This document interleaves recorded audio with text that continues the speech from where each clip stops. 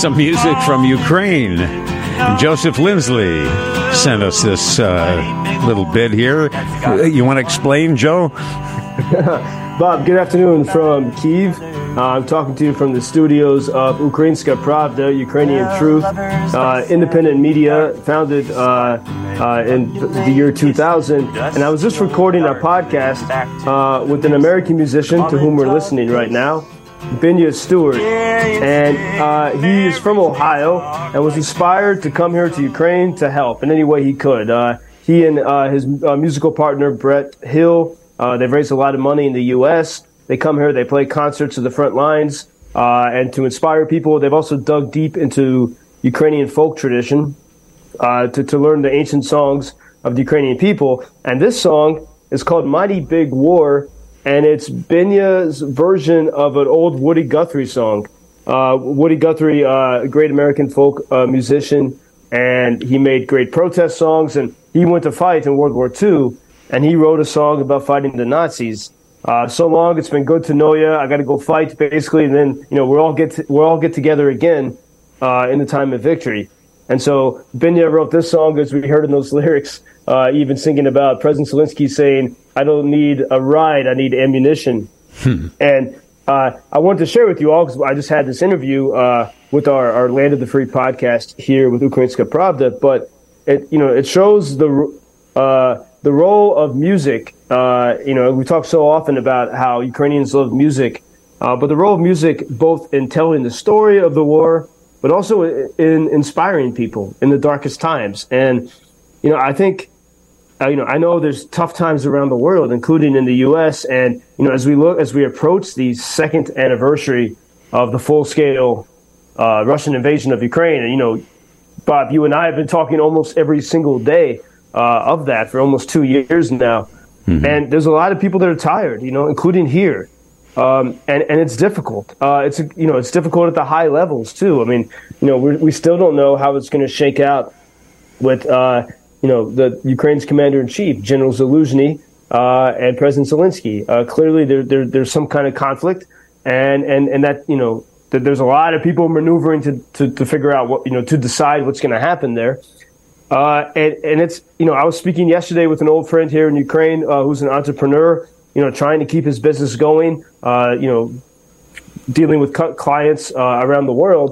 And there's a lot of difficulties. It's, difficult to move goods. It's difficult to move money. And then my friend who I met with yesterday told me, that his brother, his younger brother in Lviv was walking the streets, near his house and was, kidnapped by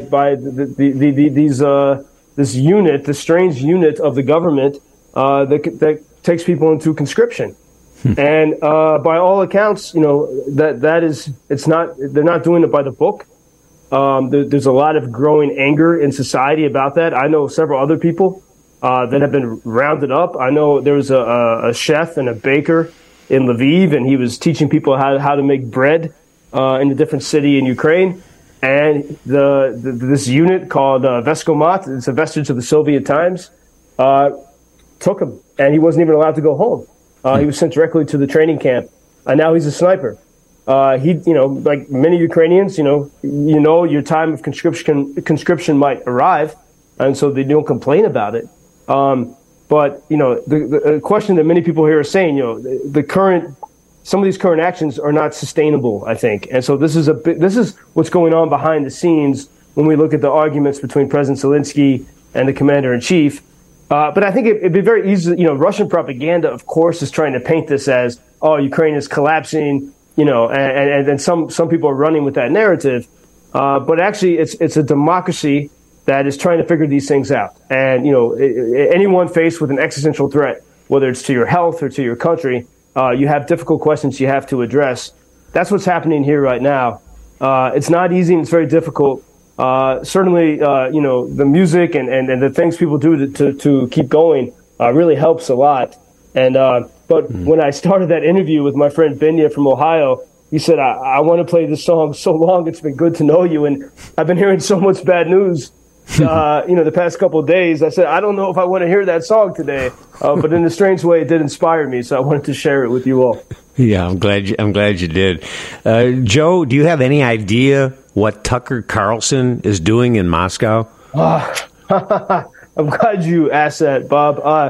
I think I should say, when I was protege to the chairman of Fox News, Roger Ailes, Rupert Murdoch's sort of consigliere found me when I was 22 years old or so, working at the Weekly Standard. It was a whole other story. And I became protege to the chairman and founder of Fox, a guy, Roger Ailes, who helped get Nixon elected and H.W. Bush elected. And in that context, I got to know Tucker Carlson. At the time, he was at MSNBC. And Tucker also started his career at the Weekly Standard. So we're sort of in the same circles, and I knew him, and I thought he was someone I could trust.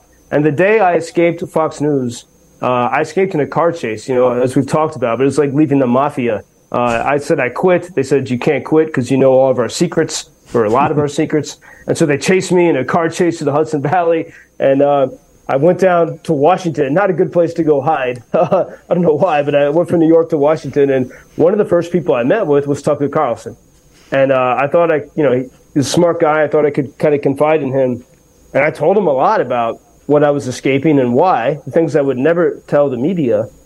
And he was at MSNBC, and 2 or 3 days later, he had a job at Fox News. That's when he got his show at Fox. Wow. And I never heard from him again.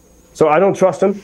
And I think now I'm willing to tell this story. Someone who would sell out principle and idea and friendship for what he perceives as a personal gain. And when I saw the photo that emerged over the weekend of Tucker Carlson at the by the way, I have another name for him that I can't say on the radio that rhymes with Tucker. But when I saw him at the ballet in Moscow, he's someone who, he used to believe in this idea of freedom. And so many people who listen to Tucker Carlson, they believe in the idea of freedom, and they don't trust what they're being told. And that's good to be skeptical and to ask questions.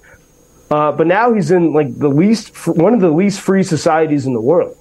And so I hope somehow, as I saw that picture of him at the Bolshoi, the ballet in Moscow, that maybe that'll wake him up. And he'll say, wait a second, this is a horrible society.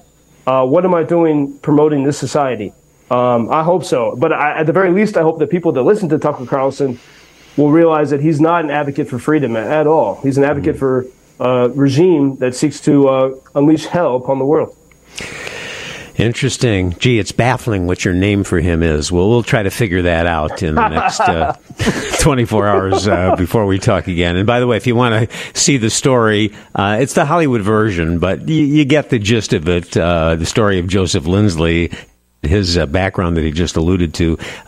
Check out The Loudest Voice. You can probably find it on some stream somewhere. The movie with Russell Crowe as Roger Ailes, The Loudest Voice. Thanks for taking us behind the headlines and giving us your perspective, Joseph. We'll talk to you tomorrow. Thank you, Bob, and thanks to my friend Benya Stewart from Ohio for that song, Mighty Long War. Until tomorrow, Bob, thank you.